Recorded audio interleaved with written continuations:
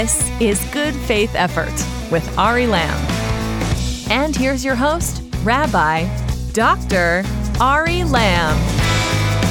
Hello, and welcome to Good Faith Effort, the world's most dangerous Bible podcast, the podcast where we show you how the values and ideas of the Bible can illuminate the most important conversations in society, from politics to pop culture and beyond. Guys, Enes Kanter is here. Formerly of my beloved New York Knicks, God help me, that team, the most emotionally abusive relationship in my life.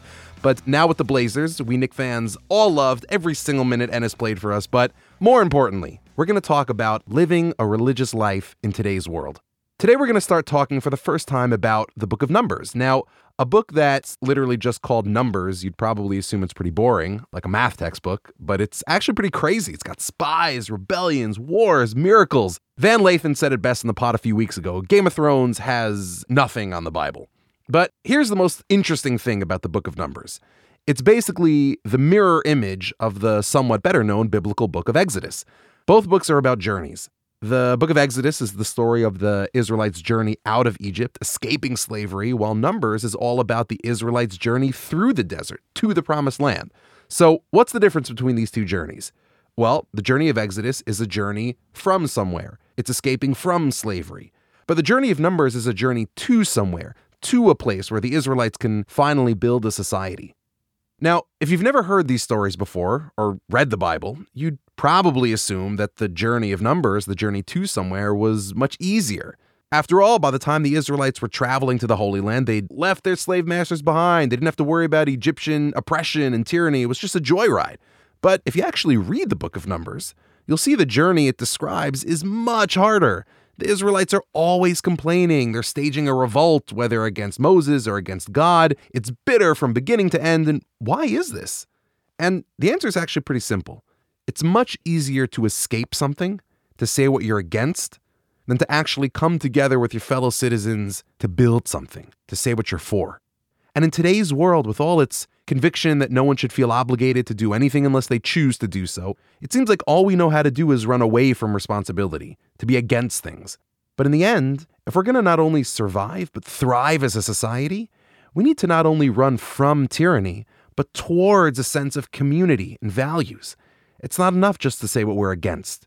We need to articulate what it is we stand for.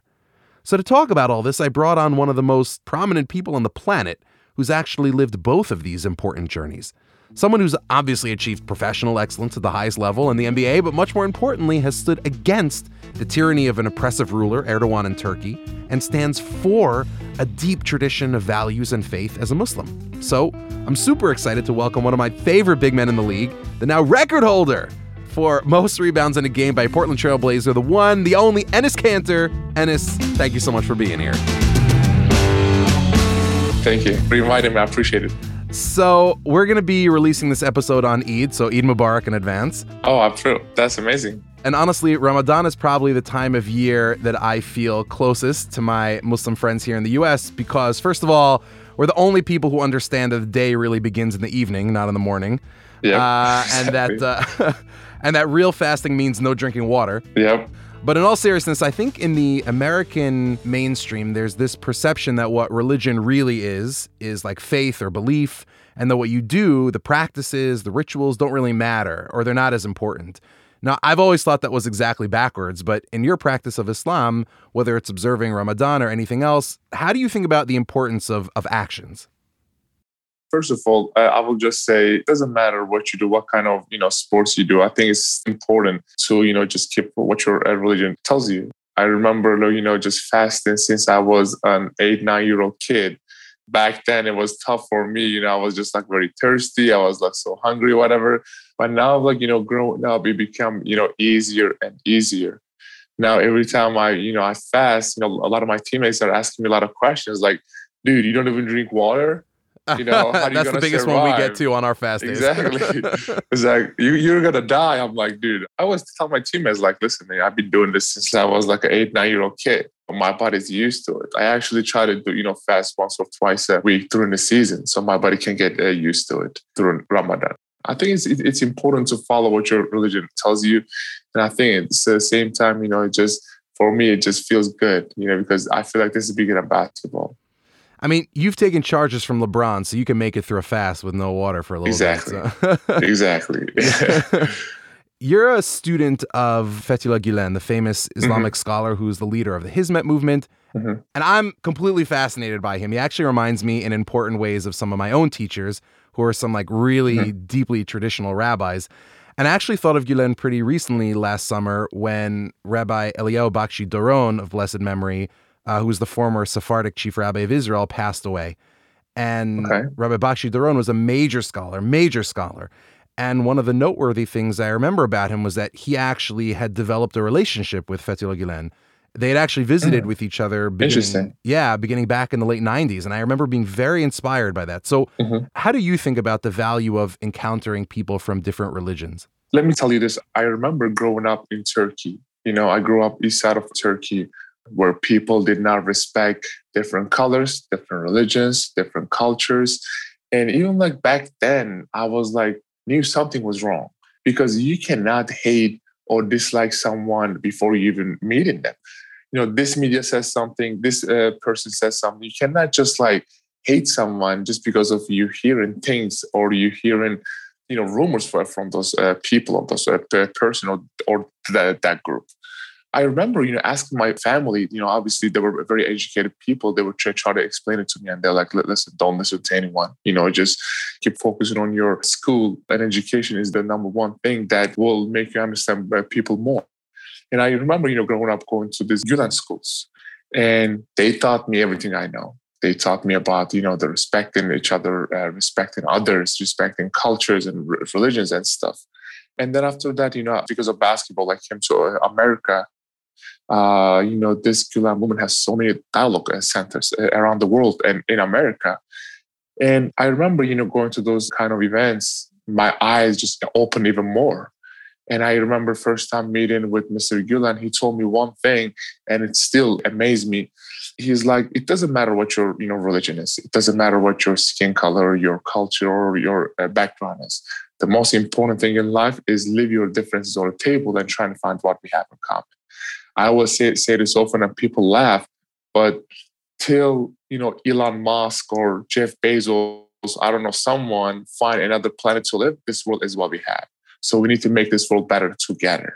So Mr. Gulen was just telling me about all this stuff. And it was like, wow, this is not how I grew up, but this is the ideology that I was looking for.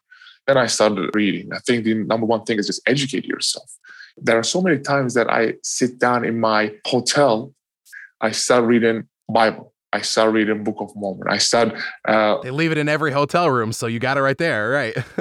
Exactly. Judaism. So different things. The reason I did that, because so whenever I have a conversation with a Christian people, with Catholic people, with Mormon, with Jewish people, I can ask better questions. I can respect them better, and I can just learn from them even more. I feel like it is all about understanding each other, because seriously, like, it's very close. Like the things that, like, the culture and the food and the dances or all that is really, really similar. And I loved it. So I love that idea of the importance of asking questions, of getting to better understanding, because another thing that Mr. Gulen teaches about is how studying the wisdom of the world, physics, mathematics, chemistry, is actually a way to learn about and to serve God.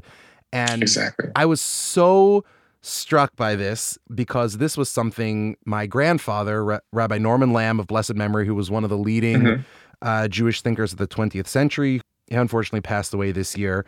It was a great loss. He was my greatest teacher and also a major religious scholar. So he spent a great deal of his scholarship explaining this very thing. So he wrote a whole book about it called Torah Umada, Torah and Wisdom. Oh. And I think most people in our society, let's say in the U.S., don't find this intuitive. Like, you connect with God when you pray or read the Bible, and that's it. But how do you think about this? Can you serve God through studying the world, or maybe even through sports, through understanding the values of teamwork, loyalty, courage? Like, how do you think about this? I feel like you can just, through everything, you can find a way, because I feel like, to me, the most important thing is to educate yourself, because there are so many problems that are happening in our world because of uneducated people and bigotry. And that was the one thing that Mr. Gulen was doing and amazed me so much. He is an Islamic scholar, But instead of going around and building mosques, he was going around and building schools. Amazing. And he was saying, okay, we need to, first of all, educate our youth. This, movement has schools over 170 countries in the world, dialogue centers, cultural centers, schools, dormitories, universities. And these organizations, not just for Muslim people, you can be Jewish, Christian, Catholic, believe in God, not believe in. You can go to these schools and learn about math and science. He believed that if we can educate our youth, we are going to have a better and brighter future. That really opened my eyes. I was like, wow, because the science and religion really can go together. They're like completing each other. So that's why I was very amazed by it. Like sports, right? In our locker room, we have so many different players from different colors, different backgrounds, different religion, different culture, different countries and cities and stuff. But what we do is we leave our differences in that locker room, go out there and talk one language, and it's basketball. And that make us better friend, that make us a better teammate. Obviously, whenever I say that I'm Muslim, they have so many questions, but they're always in a circle of respect. They always respected me. They're like, okay, you pray 5 times a day? You're like, wow, 5 times? Because some of my friends go to church once a week.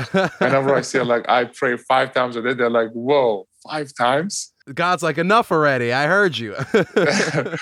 or like with the fasting thing, whenever I fast, they're like, you don't even drink water? Yep. So they always ask me questions. I ask them questions about, about Jesus, about Mary, because we believe in, Jesus too. Sure. I would just think that he was a prophet. It's very interesting to learn about other religions, other cultures, because it opens your eyes and just you can see through life in their eyes, we always go to restaurants. I went to many kosher restaurants and they were amazing. There are so many of them. What I learned this year, and it was so amazing. Food is really similar, the kosher food and halal food. In Quran, it says we can eat kosher too. So for me, sometimes it's hard to find, especially not in obviously New York, they're everywhere, but some of the places small cities you go to, there is not many halal restaurants. Just hit up Chabad, Exactly. You can literally go to a kosher restaurant and eat whatever you want. I learned this year, just because of you guys cannot have the dairy and meat same time. That's right. So there are different kind of restaurants. There's only maybe meat restaurant and there is only dairy restaurant. So my friend took me to this dairy restaurant and we just had a blast. We ate so much food and it was amazing. We always joke that every Jewish holiday is they tried to kill us, it didn't work, let's eat, it's we're always just stuffing our faces, but, and the funny thing is you say, we can't eat meat and milk. So one thing we always joke about is after you eat meat in the Jewish tradition, you have to wait a period of time before you can eat milk again. Yep. So we're always calculating when's the next time I'm going to want to eat ice cream, every single. Exactly. Yeah, I even asked my friend, I'm like, so you never had a cheeseburger before? My friend was like, nope, never had a cheeseburger. Yep. It's very interesting to learn because I did not know that till this year. That's amazing. Yeah, amazing. So I actually want to ask you about the locker room, right? So the NBA or maybe even major sports leagues in general, it's the one area in popular culture where the stars are actually very often, maybe even the majority, religious. You never read about all the actors on the set of Ocean's 11 doing a Bible study together, right? Exactly. Right? But you regularly read that in ESPN, even stories that aren't about religion, some of the background will be oh yeah, so here's this totally unrelated thing that happened while Jimmy Butler was leading a Bible study with his teammates, right? Yeah. And so first of all, am I right in noticing this? And is religion more of a thing among athletes and other major pop culture figures? And can this have a positive influence? 100%, because I have a teammate who was reading Bible in a halftime. That's amazing. In a halftime, we have 15 minutes. So first 5 minutes, we just relax and we drink water. We just hang out and breathe and relax our body. And then the next 5 minutes, coach comes and give a talk about the first half and what we should do in the second half. And then the next 5 minutes, we just go out there and shoot a little bit. So that first 5 minutes, he reads Bible in his locker room. I love it. I looked at it. I'm like, oh my God, that is so amazing. And before the game, there's always one guy, just comes in the middle. We get in the huddle and he prays for everybody. And before the games, that actually, whenever I learned that, amazed me. And I was just so sad. I was like, why can't we have this, in Turkey too? Because I play basketball in Turkey and we did not have that. we had this like chapels. It's 60 minutes before the game. It usually takes like 10, 15 minutes. A priest, that religious guy comes and gives a talk about sportsmanship, about respecting parents, about respecting others and stuff. I joined some of it, and they're really talking about some really amazing things. Wow. And that actually, opened my eyes. I'm like, how can we bring this to every country in the world? It's amazing. Because that chapel is like, it's not just for team, it's together. So like, say we're going to play against the Lakers, right? It's not mandatory, obviously, it's optional. So there's like a big room that, Blazers players go, and same time Lakers players go. And it's like in the same room before the game. And we just sit down and listen. And after the talk, we all get up and put our hands in each other's shoulder and pray together, Wow. And after that, usually the priest, whatever, religious guy, gives everyone a note about, how to be a good person, how to respect each other, how to, be a good sportsmanship, how to play better, whatever. I was in Washington Wizards playing against them. I joined one of them. We had this like little cards. And the guy said, you guys write whatever you got on it. And while you play, I'm going to pray for whatever you guys write on that note. That's awesome. So like one of the players, his mom was sick. So he was saying, my mom is sick. Can you please pray for my mom? One of the guys was like, hey, can you please pray for me to score 30 points? Can you please pray for us to win the game? So it's very unique thing. And I really like respect it a lot. The other thing is like right now, only one team does it, Oklahoma City, because I played for them. Before the national anthem, there is always a guy comes in the middle and prays for the whole arena. Everyone gets up, he takes the microphone and prays for the players, for the coaching staff, for the fans, for the state. And it amazed me because I'm like, wow, this is a really like a huge 20,000 people get together praying right before the game. And it amazed me. That's incredible. So that brings me to, I suppose, like a larger question about American society, which is that right now, Americans feel more than ever before that they don't owe each other anything, right? And you can say it's because of how toxic our politics have gotten, and that's probably part of it. Yeah. But I think it starts with the fact that we really do have this very individualistic culture, which can be wonderful in so many ways, but we don't talk about obligations. Like, we never talk about obligations, about responsibilities. It's all about like choice, what makes me feel good. Mm-hmm. And I think that makes it hard to keep community together, right? Because community is all about obligation, and it's about obligations that you didn't choose, right? You have them just because of who you are and what you believe. So as someone who's part of a very ancient community and tradition, Islam, that comes with a lot of obligations, right? So how would you make the case to your average American, like forget faith for a minute, but like how would you make the case to your average American about the importance of tradition, feeling obligated, being part of a community? It's very important. Well, I'm very lucky because there's like a huge Turkish community here. Right. So I don't forget my culture or where I came from. So I was in touch with them, and pretty much in almost every city you go to, there's like a cultural center. But like, obviously, I feel like, we need to set an example of our youth, because there are so many things that are happening in our world right now with politics, with hate speeches, the politicians that give a crazy talk. And every time you turn on the news, there is like a negative news out there. This side is attacking the other side. But I think it's our duty to set an example and inspire our young generation. There is a story, so I was playing for Boston Celtics. I was really good friends with the Consul General of Israel in Boston. Yeah, his name is Ziv Booker. We still text. That's amazing. So he invited me to the Holocaust Remembrance Day. Wow. And I wanted to go because I'll be honest, I had no idea what happened then because I'm not educated. I don't know any better. So I'm like, I'm just going to go and learn because I want to learn because that was one of the toughest time of the world history. So I went there. He was explaining to me like what happened and this and that. And it was like definitely heartbreaking.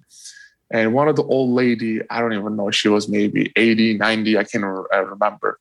She came up to me and she was like, I never seen a Jewish person this tall before. Okay. You still haven't. so I'm like, ma'am, you're so sweet, but I'm not Jewish. And she is like, then what are you doing here? Why are you here? And I'm like, well, I'm just enjoying some kosher food and I'm here to learn. And she was amazed that I was just a Muslim person, was just there to just support them. And then they made me give a speech that day. We love that. That's how we roll, Jews. We make people give speeches.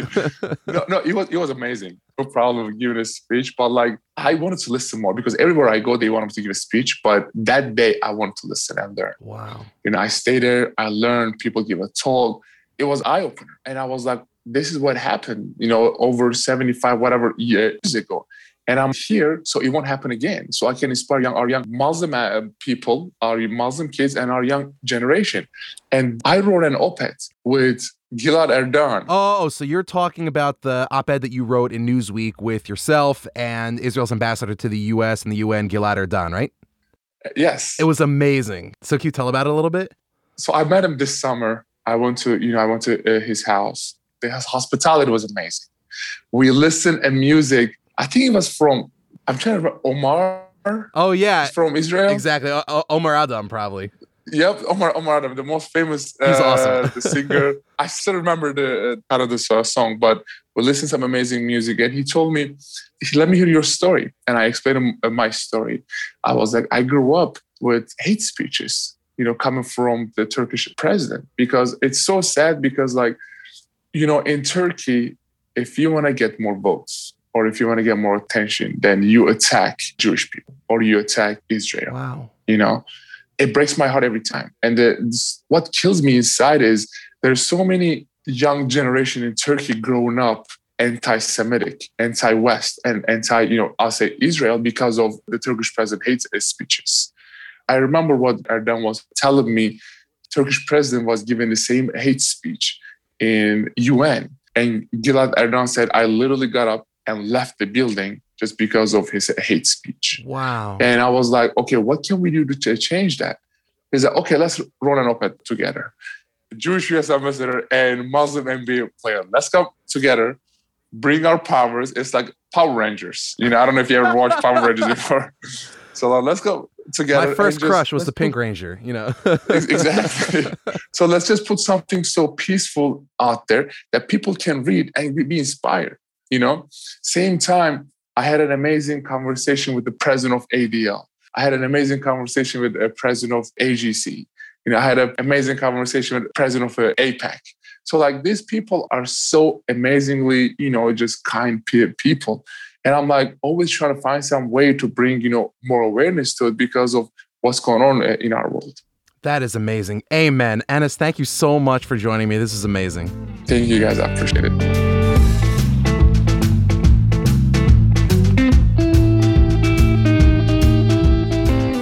Come back to what we talked about at the top. Here's my question for you. What kind of journey are you on? Are you on a journey from somewhere? Are you trying to escape your attachments to others, to family, friends, colleagues? Are you just dunking on people on Twitter, perpetually dissatisfied with everyone and everything, from religion and culture to politics and the media? Or are you on a journey to somewhere? Are you trying to build a community? Are you working hard to fulfill your obligations to others and, if you're a believer, to your faith tradition? Are you striving, like Enes, to ask better questions and understand more about the wondrous, miraculous world into which we were born? Don't get me wrong, running from things can be important. Resisting tyranny is an essential thing. But if we're not running towards something as well, then ultimately all that running will just make us exhausted. So the question we need to ask is, where are we running to? What are we going to build together? Anyway, guys, thank you so much for joining me today. If you love this, then the best thing you can do is give us a rating on iTunes, Apple Podcasts, wherever you get your podcast, Stitcher.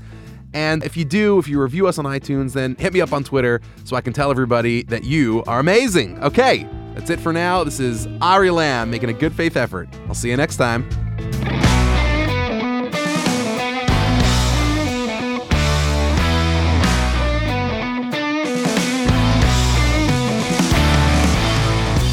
Good Faith Effort was created and written by Ari Lamb. If you enjoyed the show, please rate and review us on Apple Podcasts or your podcast app of choice, because it really helps others find the show. Our executive producer is Josh Cross. The show is produced and edited by Paul Ruest. This is a Joshua Network podcast, presented by B'nai Zion. Follow us on Twitter @GFaithEffort. Follow Ari @Ari Lamb, and sign up for our email list at thejoshuanetwork.com.